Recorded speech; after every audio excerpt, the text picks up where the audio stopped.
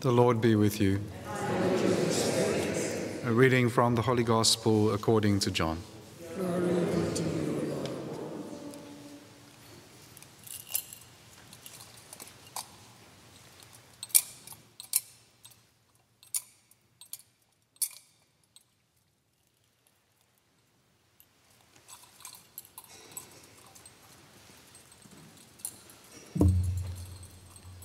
Jesus said to his disciples, I am the true vine, and my Father is the vine dresser. Every branch of mine that bears no fruit, he takes away. And every branch that does bear fruit, he prunes, that it may bear more fruit. You are already made clean by the word which I have spoken to you. Abide in me, and I in you. As the branch cannot bear fruit by itself unless it abides in the vine, neither can you unless you abide in me. I am the vine, you are the branches. He who abides in me and I in him, he it is that bears much fruit, for apart from me you can do nothing.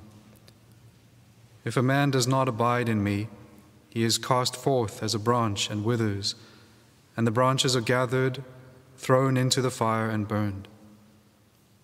If you abide in me, and my words abide in you, ask whatever you will, and it shall be done for you. By this my Father is glorified, that you bear much fruit, and so prove to be my disciples. The Gospel of the Lord.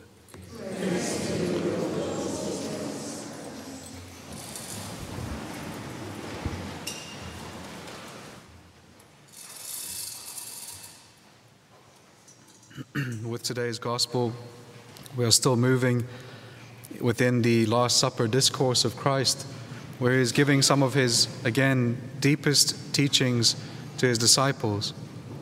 And this teaching is the most fundamental for what it is to be a disciple. It is the most fundamental for what it is for salvation, and it is most fundamental for what it means to bear fruit. We cannot be a disciple, we cannot achieve eternal salvation, and we cannot bear fruit without Christ. Apart from me, you can do nothing. Obviously, this does not mean that there are not some activities that we do apart from Christ, but no activities that are in any way beneficial. The only thing that we do apart from Christ is sin. We do things that are contrary to him. We leave him behind. But the Lord calls us to abide in him. And this abiding is the very essence of what it is to be a disciple. It is the cause of our salvation, and it is also the cause that allows us to bear fruit.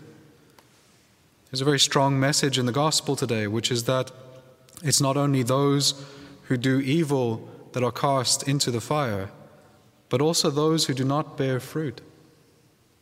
A severe message, but one which the Lord in his mercy gives the solution to in the gospel. Abiding in him. And so he gives this beautiful image. I am the true vine. He is the vine. And his Father is the vine dresser. Every branch that bears no fruit he takes away, and every branch that does bear fruit he prunes that it may bear more fruit. So what does this mean? Well, again, we are called to live in Christ and to be grafted into him and into his life. And what the Father looks for in our union with Jesus is that that union is real, and that the life of Christ flows from him and through us and bears fruit in our life. But he does something else, which is that he prunes us as well, so that even when we are bearing fruit, he sometimes cuts away certain things, takes certain things away, even good things, so that the fruit may increase and bear more. It's very hard for us to discern between good things. It's easier to discern between evil and good. We can come to a certain choice and we can see the one is obviously evil and the other is obviously good. That's a simple decision. But what do we do when we face two goods? On the one hand, we have a certain good, and on the other, it's also a good. But we have to choose. How do we choose in that way? And that's what it is to prune. It's to prune away certain goods so that our love can be more intentionally focused in certain areas and bear more abundant fruit. When the devil can no longer tempt us as easily with evil decisions, he overwhelms us with good decisions. He tries to dissipate our love between multiple and many goods so that our love is never fully given over to any one good in particular. The devil can overwhelm us with a selection of good choices. How do we discern what God wants in the midst of that? And that is where, again, the Lord shows the power of His Word, a living power, a power that is able to come into us, to cleanse us, to direct us, to move us, to inspire us. He says, "You are already made clean by the word that I have spoken to you." The Lord's word has power to cleanse us. The Lord's word has power to direct us. Your word is a lamp for my steps, a light for my path. How do we know God's will? By means of His word. But He also says that, again, they have been cleansed because of the words that He spoken to them. But those words include what He says to them now: abide in me and I in you. So what does it mean to abide in Christ? Well, even just that word, abide, it means simply to linger in the presence of. To linger in the presence of. And so we abide in Christ.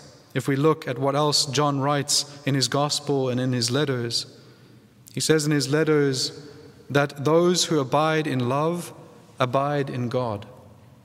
So the first way that we abide in Christ is by abiding in His love, which is His Holy Spirit. How do we abide in the Holy Spirit? Through the sacraments of the church, through our baptism. If we lose the Holy Spirit and we lose it because of sin, we are restored as temples of the Holy Spirit through the sacrament of confession. The first way in which we have to abide in God is abide in His love, to be in His grace. We have to make sure that we are using, and again, participating in the sacraments of the church so that we can abide in the Spirit of God and be temples of the Holy Spirit. That's what it is to live in His love and to abide in Him. But also in John's Gospel in chapter 6, the Lord says, "If you eat my flesh and drink my blood, you abide in me and I in you." So it's not just that we become temples of the Holy Spirit, but that we also, again, turn towards the sacraments of the church, and at their pinnacle, the blessed sacrament, the body, blood, soul, and divinity of Jesus Christ. And that we enter into that relationship with Christ in the Eucharist, adoring Him, receiving Him, abiding in Him, and He in us, so that the Holy Spirit dwells in us, but that we also dwell in Christ and He dwells in us. And so this abiding is in God's love and it is in God's word. And the Lord shows that because He says, "If you abide in me and my words abide in you, ask whatever you will, it shall be done for you." So again, in finality, what does it mean to abide in God?